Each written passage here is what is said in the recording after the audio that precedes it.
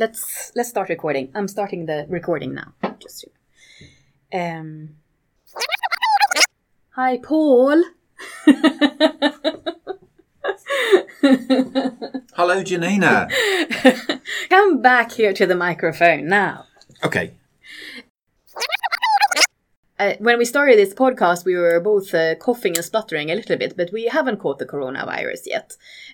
We don't think. Yeah. Yeah. It's not fun times. It's not fun times. Shall we? Sorry. Shall we start again? Yeah. This is not going to be a good start of a podcast.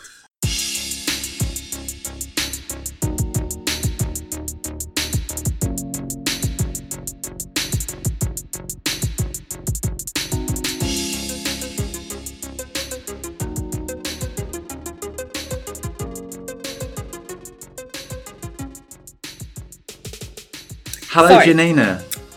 Paul, hi. We are now in the podcast room, feeling quite isolated from all the coronavirus. We're self-isolating in the podcast studio. Coronavirus news out there. We're stocking up on screen cleaner.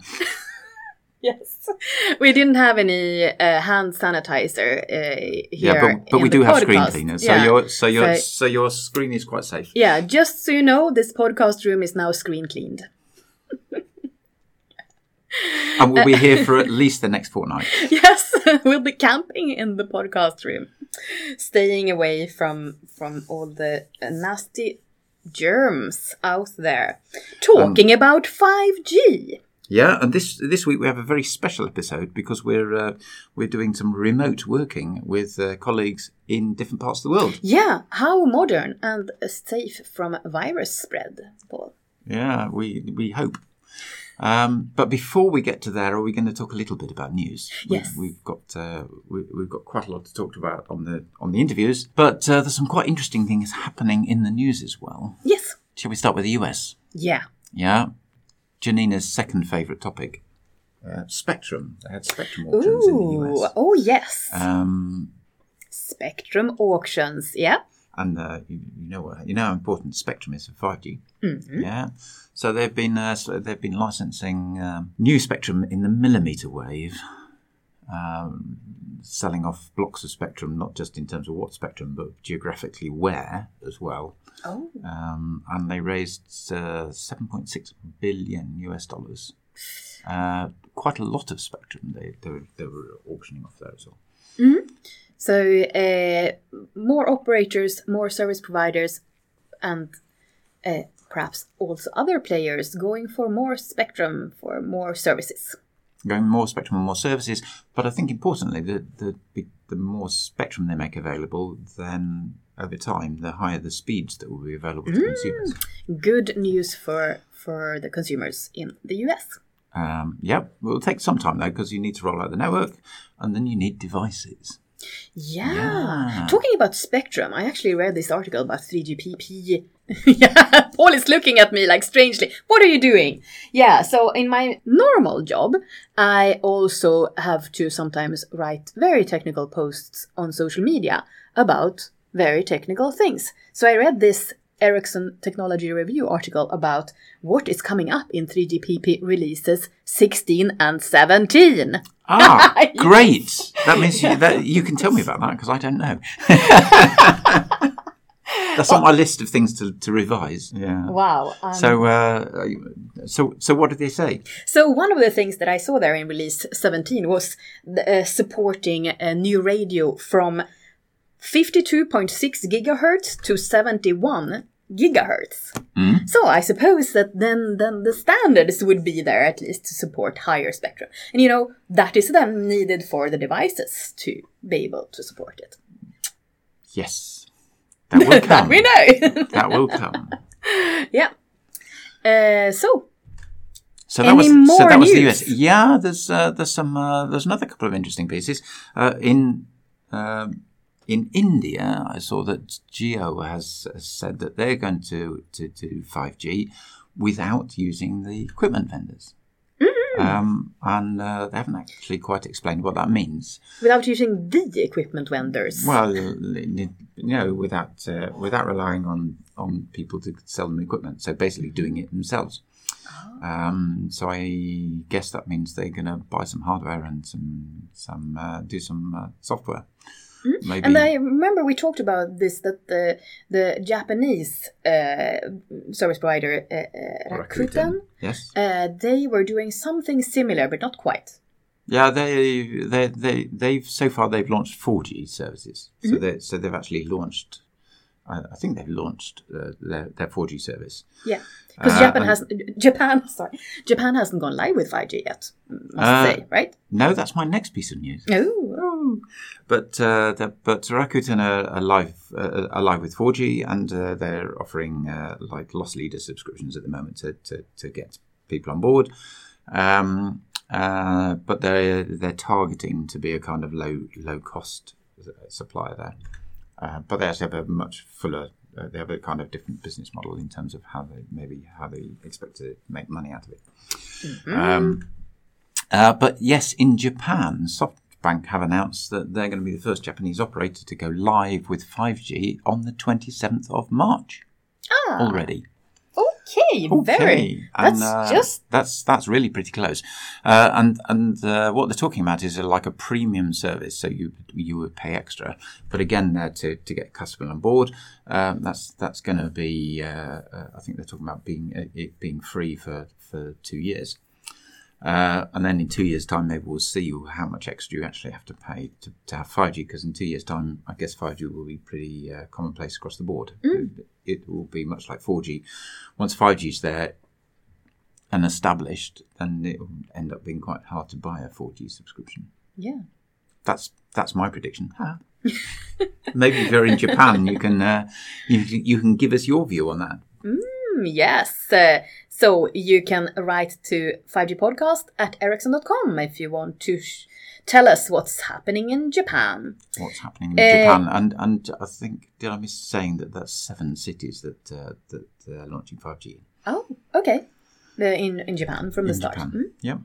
So that's cool. SoftBank. I must say also, we have a lot of listener emails. But sorry, we will have to address them in the next episode. And also, in the next episode, hopefully, we will go back to spectrum sharing, because we have a returning guest in our next episode, Paul. Exciting. Looking forward to that. One of our favorites. But now, we are going to talk about network rollout and network services to fill in the gap when it comes to, we talked about antennas, like 5G antennas and what is happening there. And we talked about 5G sites in earlier episodes. And now we're bridging the gap to also include what is happening with the services. Making it happen part. Yeah, the network services with the operators. What kind of new things can they get to maintain the sites going forward? Actually, I think they're all big kids, because one of the things we're going to talk about is playing with drones. Yes, I think that was quite cool. But let's hear them. Yeah, let's introduce go them. over.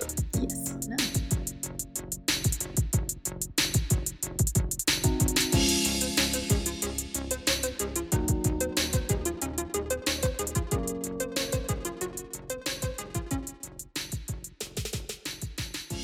Today we have 2 guests. They are on opposite part of the world.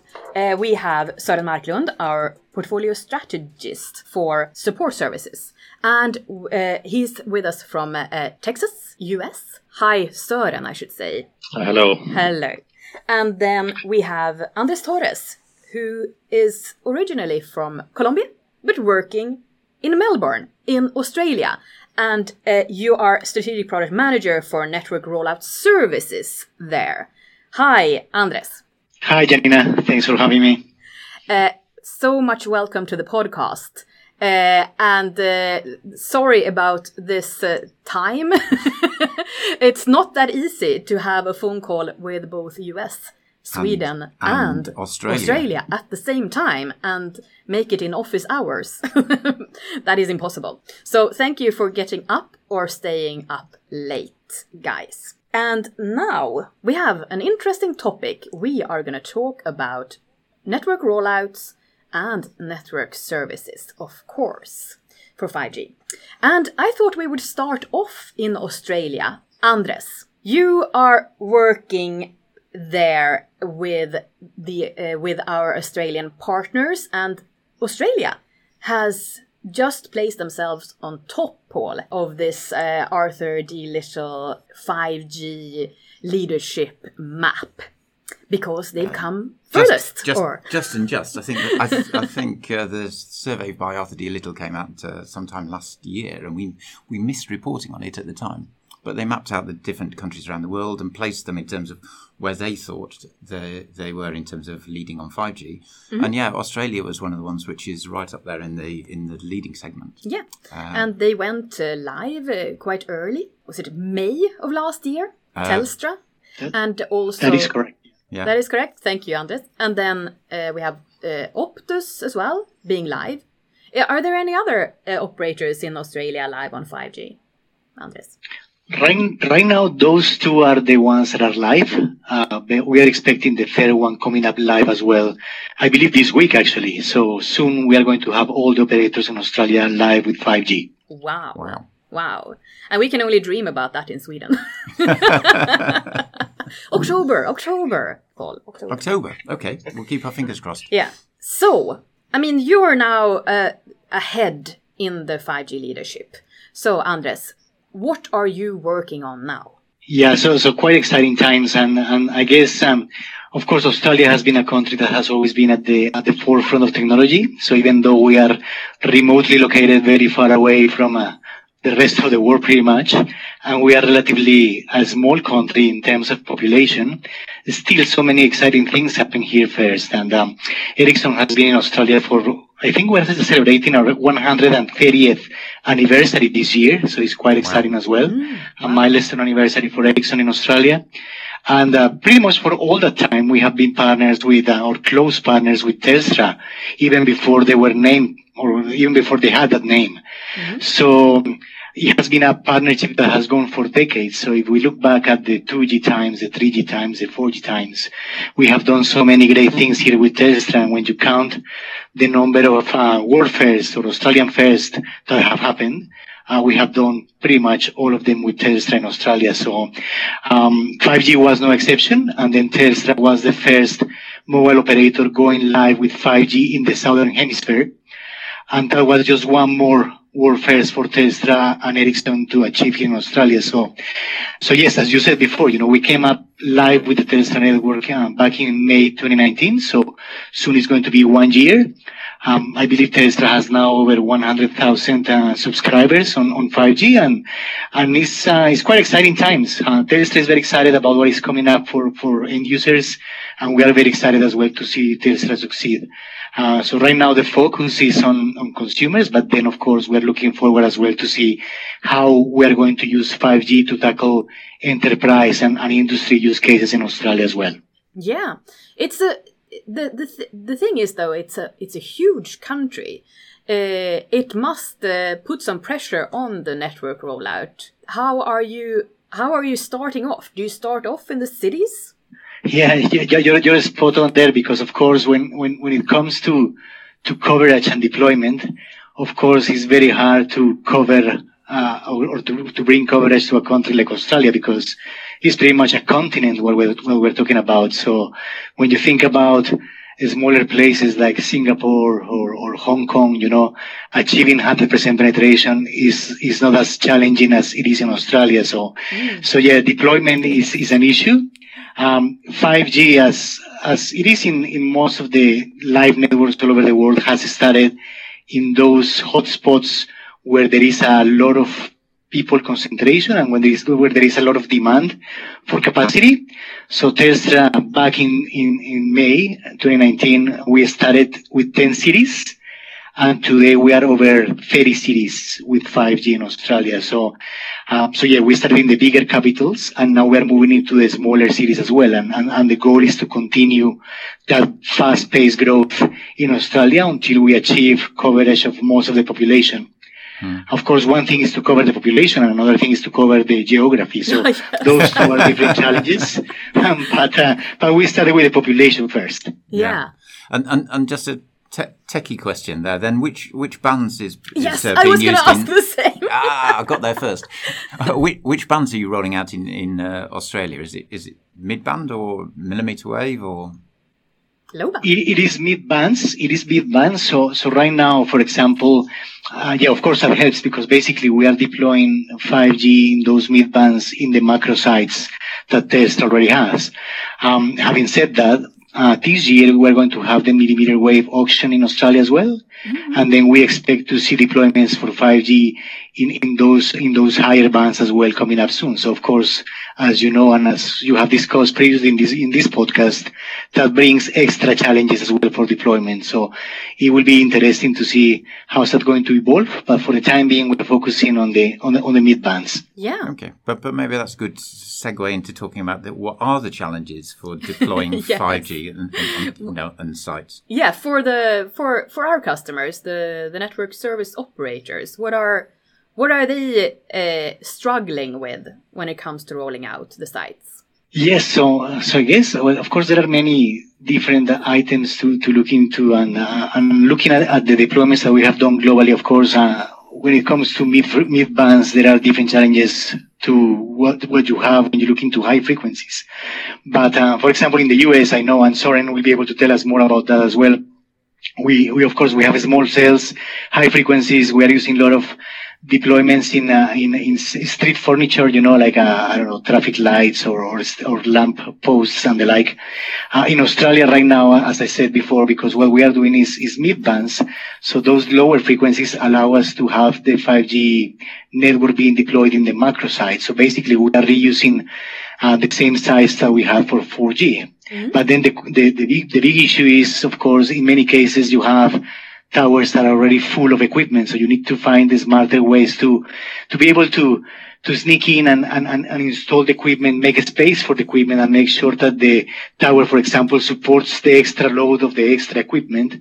And finding those locations as well might be challenging. So yeah, as you start deploying extra equipment and an extra number of sites, we need to find smarter ways as well to engineer those sites. And that's what we have been trying to do, not only with Tesla here in Australia, but also globally. How do we become smarter in the way we deploy networks? How do we improve the services for deployment and network rollout so we can ensure that the 5G deployment, the 5G rollout keeps going smoothly as well? And just to set the scene here, I mean, when we're rolling out new equipment on a site, Paul, I mean, you have to have a lot of different considerations when just when putting new equipment in. So, I mean, you have to have someone going there knowing about the site, what equipment is needed. You need to pre-order it. You need to have someone climbing, and there's a lot of logistics involved in rollout networks. But I mean, there's also a lot of planning involved before you even get to that stage in terms of where can I put equipment and what coverage do I expect to get if I put all of these things in place. What coverage will I get, and is that good enough? Of course. But yeah, there's lots of things, particularly on a new site. There's everything from like where should it be to how do I get permission to build it, to I need power to the site. I need to bring in people who are going to build all the concrete bits and maybe they're involved, put up the towers, run power. I need some kind of backhaul, which we've talked about before. I'm going to have a fiber backhaul or and that's even if I'm upgrading a site, I need to consider those kinds of things. Do I need to upgrade my backhaul connections? Yeah. Otherwise, the site will not be useful if you don't have the backhaul, right? It's a bit like when you're at home. If you upgrade your Wi-Fi router to a super snazzy gigabit per second Wi-Fi router, and you've only got a 20 megabit per second broadband service, it's not going to help very much. True. That puts it into perspective. So there's lots of aspects involved. Yeah, and lots of planning. It's almost like a science of itself to plan the. I have to say, I'm always very, very, very impressed with the project management that goes into these large projects where you're rolling out tens of thousands of sites potentially. Well, not necessarily simultaneously, but kind of as one major project with teams working in all different places that have to turn up with the right tools, the right equipment, the things they've ordered in at the right time. For sure. Yeah, but. Maybe our experts can tell us more about that. Exactly. And how do you make it work? Yes. Should we start off there? Søren, how do you make this work? Yeah, so 5G is, of course, an exciting journey for all of us, right? And once you have all this exciting distributed network, like we're talking about in Australia and so on, I mean, when you have that deployed and now you're ready to take it into service, what happens next, right? How do you really keep this network up and running? Once you have it installed, how do you really leverage the assets that you have deployed? Mm-hmm. How do you most effectively do that? So there's the whole complexity around how do you manage operation in effective ways thereafter, right? And as we're talking about, there is many more sites, many more different technologies, different spectrums, different vendors, the complexity of the network that we're also seeing as a part of the 5G rollout is also increasing. And this, of course, is a challenge for the operations team now once the network is deployed. And this is where network services come in play. We are on a daily basis working very closely with our operators all around the world to make sure that they are effectively addressing the usage of their products that they have deployed in the network. Uh-huh. And naturally, that a large part of that is collaborations between people. But as we all know, there is a whole new journey around dealing with operations in that side too, that we want to take advantage of the latest and greatest in new technologies like AI and so on. Mm-hmm. Yeah, and is this a big part of network services to utilize things like artificial intelligence and machine learning and those kinds of things? Yeah, because what we realize, or what we all realize in operations perspective now, is that with these technologies being deployed, there is almost an overload of information and data coming out from this network. So it's not an easy thing to really then understand what you do with all this data. How do you really, take the most useful and driving insights out of this data in a timely fashion so that you can drive efficiency in operations. And then naturally AI comes in mind, right? Because it's one way to dealing with large volumes of data and in dealing with complexities around it, right? When it comes to rolling out networks, how are these technologies used there? So similar as well as it is in customer support. So we have to deal with complexities, Janina. So for example, as we were saying before, in 5G you have so many different frequencies that which implies so many different types of equipment. So you are having a combination of so many things in so many sites, and you have a bigger number of sites as well. So we need to find a way to tackle those complexities and make the complex simpler for our customers.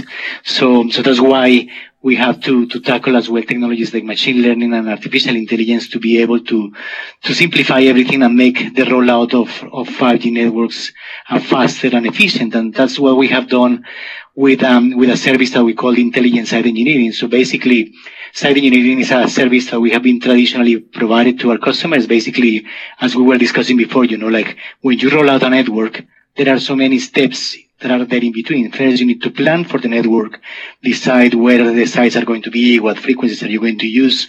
Then you need to go and look for those sites. Where are the locations where you want to have those sites? Then you need to survey those sites and decide where are you going to place the equipment. Then you install the equipment, then you integrate the equipment, then you put it up to work. So all those stages have their own complexities, but then in the site engineering stage, we have introduced quite a few interesting technological advancements that we are seeing are being very useful in making these complexities disappear in a way and make the complex more simpler. And that's what we have been trialing with several customers all over the world. And right now we have trial sites in Europe, in North America, pretty much in every continent with this methodology. And we see that this is really assisting the customers in the process. Okay, and I think I saw a video about with using drones to plan sites. Is that something that you're working with? Yeah, so it's really cool because we use drones, and drones are cool in their own right. So everybody loves drones. And then the most interesting bit was that today we can definitely use them. Even more than before, many years ago, drones were more expensive. Now you can buy a drone pretty much in every toy shop. And the thing is, when you look at 5G sites, of course, it is more sites, it is more places that you have to survey. If you talk about, or if we look into the site engineering stage, you have to send technicians and engineers to all these sites to do surveys. I can see that.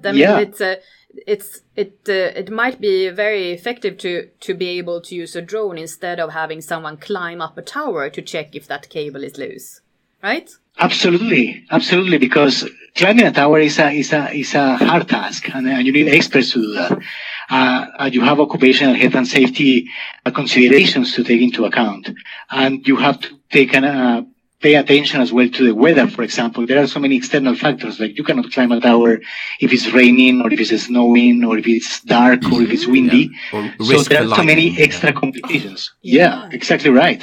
I was just watching a video from CBS the other day where they were saying, look, the 5G deployment is going on, but then the challenge is to find tower climbers, because there are not as many as we need. So that in itself is a challenge. And then what we have come up with is that we found that we can use drones that can fly around the tower.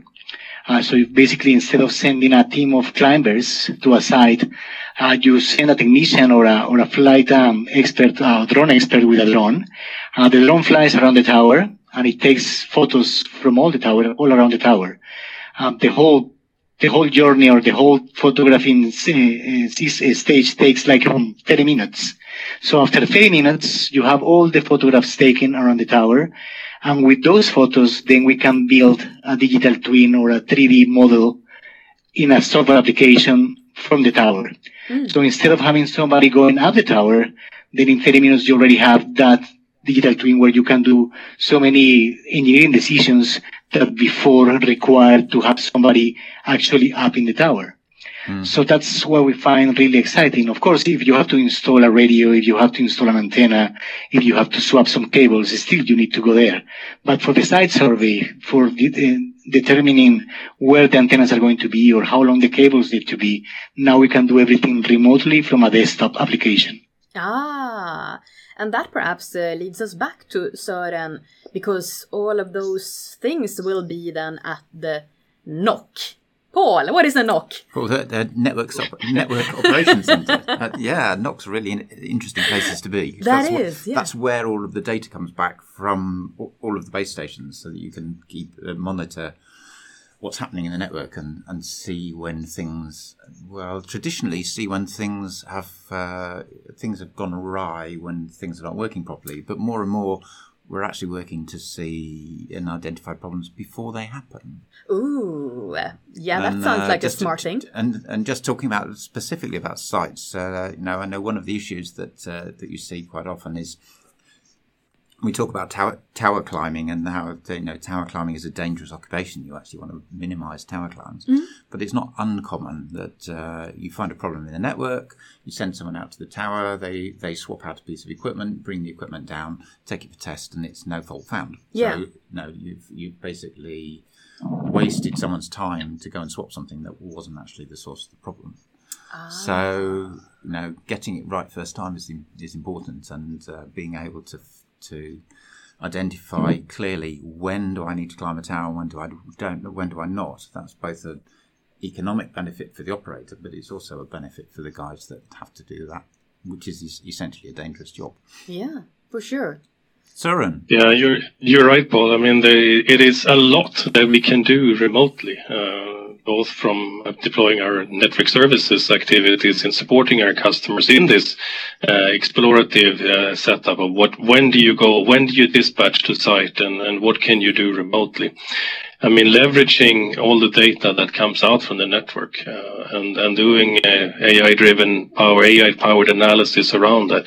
There is a lot you can do to both preemptively address issues, but also to determine when do you really need to dispatch somebody to a site. Because it is very costly, it's time-consuming, and often it's not the problem that is being addressed that is the real problem. So I mean, this is also the background why we just recently launched a couple of new offers that are AI powered from this network services perspective. Because what we have realized in this journey for our customers to take, it's not as easy as it may feel and think that it's just take this cool AI technology and you begin to deploy it, right?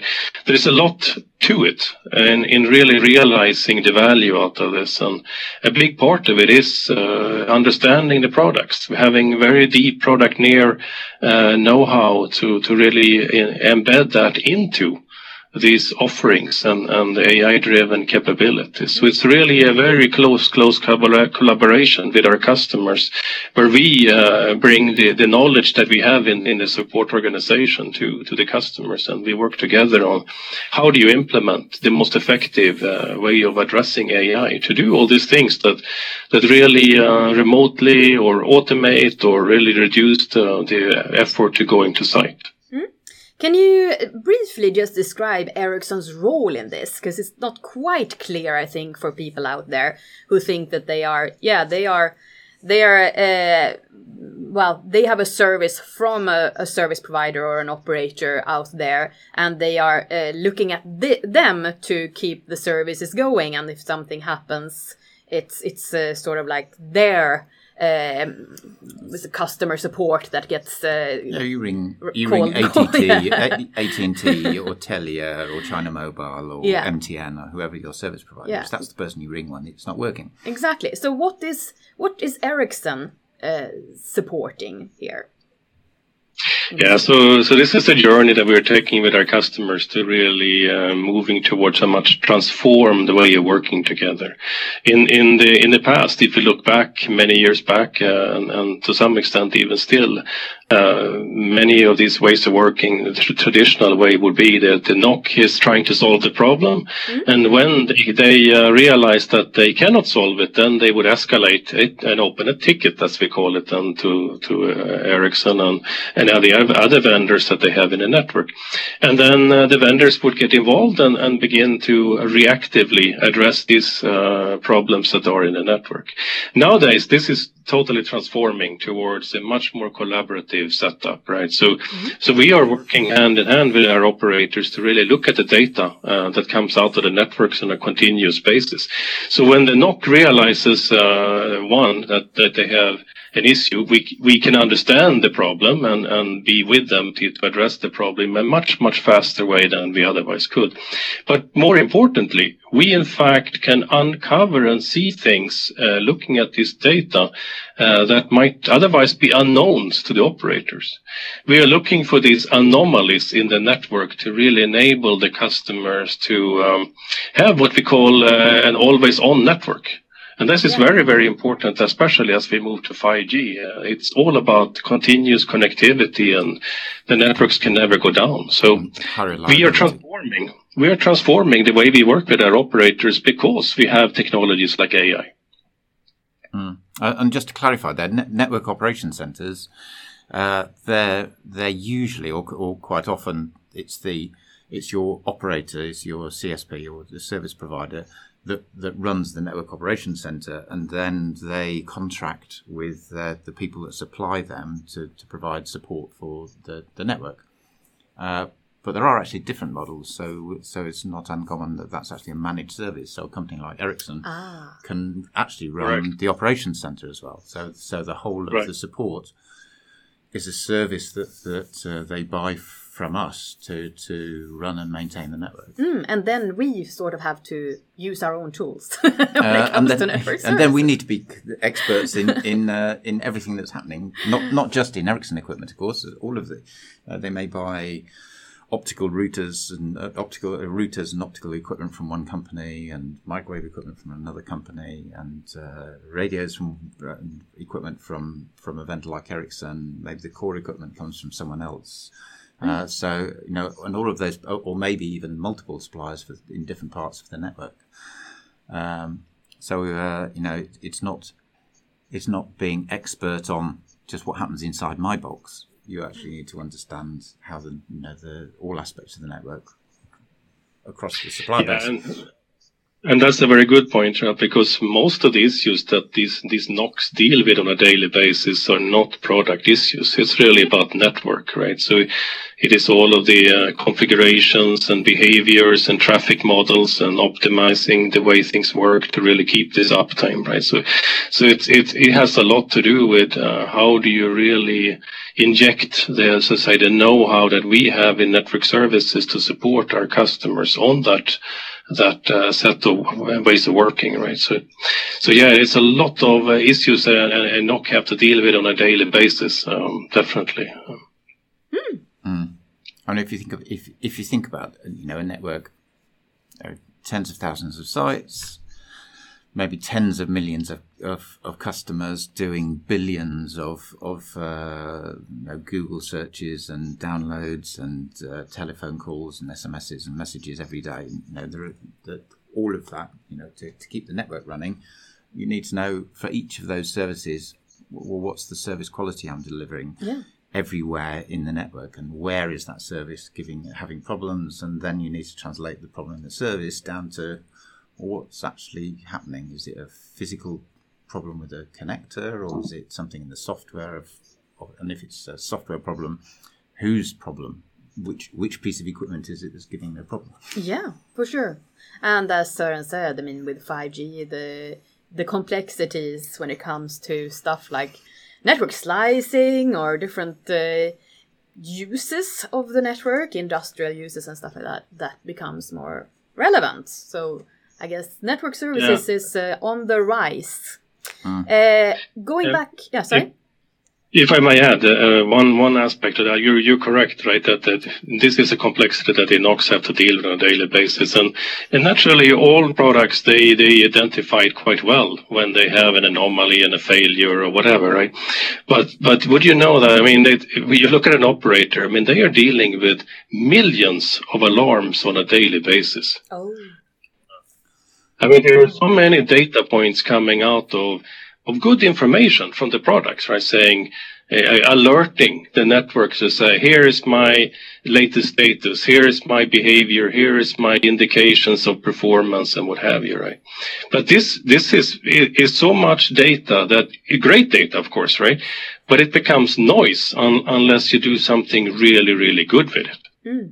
Of course. And I think that's the interesting part when you talk about automation, and AI is one of the technologies you can use for that. Then often you talk about like two different areas where you want to automate. One is repetitive, boring stuff, which it's not efficient to have the person do, and that's the kind of simple automation that rules-based automation is quite good at. But then you get into the making sense of complexity. People can work with a certain level of complexity. Once the amount of data gets very large and the intricacies of what's the information that's contained in it is hard to spot, that's when applying computerization, artificial intelligence, and being able to work with that data as a data set instead of having a person try and analyze it. That's where you get advantage. Yeah, correct. Yeah, so back to Australia then, Andres. How are you working then with network services, or do you have any insights on the network services when it comes to rolling out 5G networks? Yeah, well, right now the rollout, of course, is going strongly with Telstra. As I said, we are in the mid-bands deploying over 30 cities. Also, as you mentioned at the beginning of the podcast, then we also have our customer Optus, which is part of the Syntel group, deploying 5G. The interesting thing here is that first of all, they are deploying different frequency bands, and second, they are using 5G for fixed wireless access. So basically, in Australia, we're having the two very different flavors of 5G happening. We have on the Telstra side, we have 5G for enhanced mobile broadband, so mobile users. And on the Optus side, we have 5G for fixed wireless access, so for fixed users. So two very interesting use cases and two different, of course, ways of deployment. In the end, of course, what we expect to see is as well to implement intelligent site engineering here as well. So what we have been doing all over the world, and you might be able to find a video on Ericsson.com that we did with TDCnet in Denmark, where we describe exactly what the intelligent site engineering service is about. So that methodology, we expect to see it translated in so many different countries in the world as well. So with this, we're going to be able to be more accurate, because once you have a digital twin, if you need to calculate the cable distance or the cable length between the antenna and the equipment, then you can do that now from your desktop with a digital application that is going to allow you to calculate exactly how much material you need without waste. It is safer because then, as we said before, you don't need to climb the towers anymore. So just with that, I mean, it's already safer for technicians and engineers, and it's also more sustainable as well, because then, in countries, particularly like in Australia, you know, with very long distances, like if you have to go to a base station just to find out whether there is a space in a cabinet or whether there is a space in the antenna or in the tower, then instead of doing that, you can do it from your desktop in the city or wherever you are, and identify those things remotely. Then it is a more sustainable solution. So you don't have to spend truckloads or drive hundreds of kilometers to get there. You just go with a click and you find exactly how the antenna or how the tower looks like. You identify whether there is room for more equipment. You can go to the equipment room, and in the digital twin model, you can see whether we have enough power breakers, whether we have enough air conditioning, for example. You can see everything now remotely, and by saving those trips, then we are also helping the environment. So that's also very relevant for countries like Australia. Mm-hmm. So you're looking forward to these new services, and we'll link to this the case that was done with TDC Net Denmark in the show notes. And just to clarify, the digital twin that you're talking about is basically like a 3D model, right, of the tower site, where you can like basically zoom around it, but on your computer instead of reality. I suspect technically. Exactly right. I suspect technically it's probably got more than 3 dimensions. Probably. No, it's really cool, because then you have all the photos that you took with the drone flying around the tower, and you have all the photos taken on the ground as well with some other cameras from the equipment room and the access routes and the cable trays, and all that is built into this digital model in the application. So then you can see it on your desktop, and then you can see everything, how it works, how it's connected, and then you can make calculations and make engineering decisions remotely from the comfort of your seat. So that's quite exciting. Yeah, looking forward to that, I assume.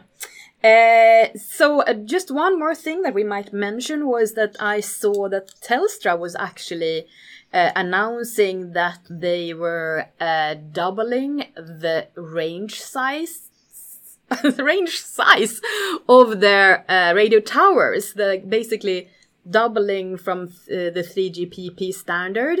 Andres, would you like to talk a little bit about that? I'm guessing you are more into that than I am. Oh yeah, well, I mean, and that's absolutely right. You know, like it's a good point. Like with Telstra, as I mentioned at the beginning, you know, we are doing so many world fairs and so many exciting things that are happening here first, and that extended range is something really exciting as well. Like last year, for example, we announced that we extended the range for the narrowband IoT applications. So. Yes. When you look at the 4G standard, for example, there are different flavors of 4G that allow you to connect Internet of Things devices. And traditionally, I believe the standard says the distance should be like 40 km or something like that. Of course, in Australia, 40 km is not long enough, you know, it's not far enough because we have very long distances here. Yeah. So Ericsson, together with Telstra, we managed to actually reach up to 100 kilometers for those devices. And that happened, I believe, last year, and that was a world record. But this year, now we announced extended range as well, not only for the Internet of Things connections, but also for the standard vanilla flavor 4G. So in certain base stations, we will be able to have additional coverage for those base stations. And then that's going to be very useful as well, because for people with 4G devices, 4G phones, they will find themselves having better coverage in Australia as well, thanks to this innovation. So yeah, a lot of exciting things happening here out of the Telstra Ericsson partnership. So one more world first that happened there, and I'm pretty sure more will be coming. Yeah, and the amazing part was that it was done with a software upgrade. Absolutely. Yeah, pretty exciting news, and a really, really good partnership then down under. So, anything else we should add, Søren?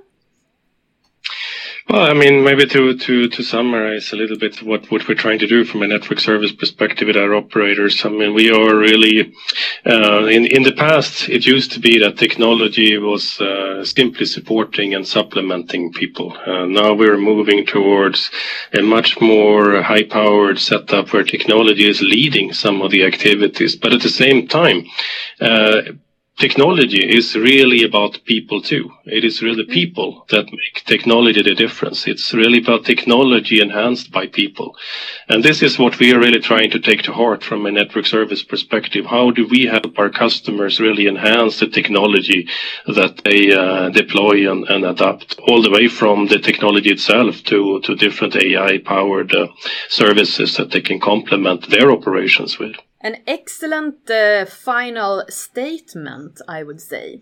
Thank you so much, Andres and Søren, for joining our podcast, talking about network rollout and network services for 5G. And thank you everyone for listening this time, and bye! Bye! Thank you. Thank you.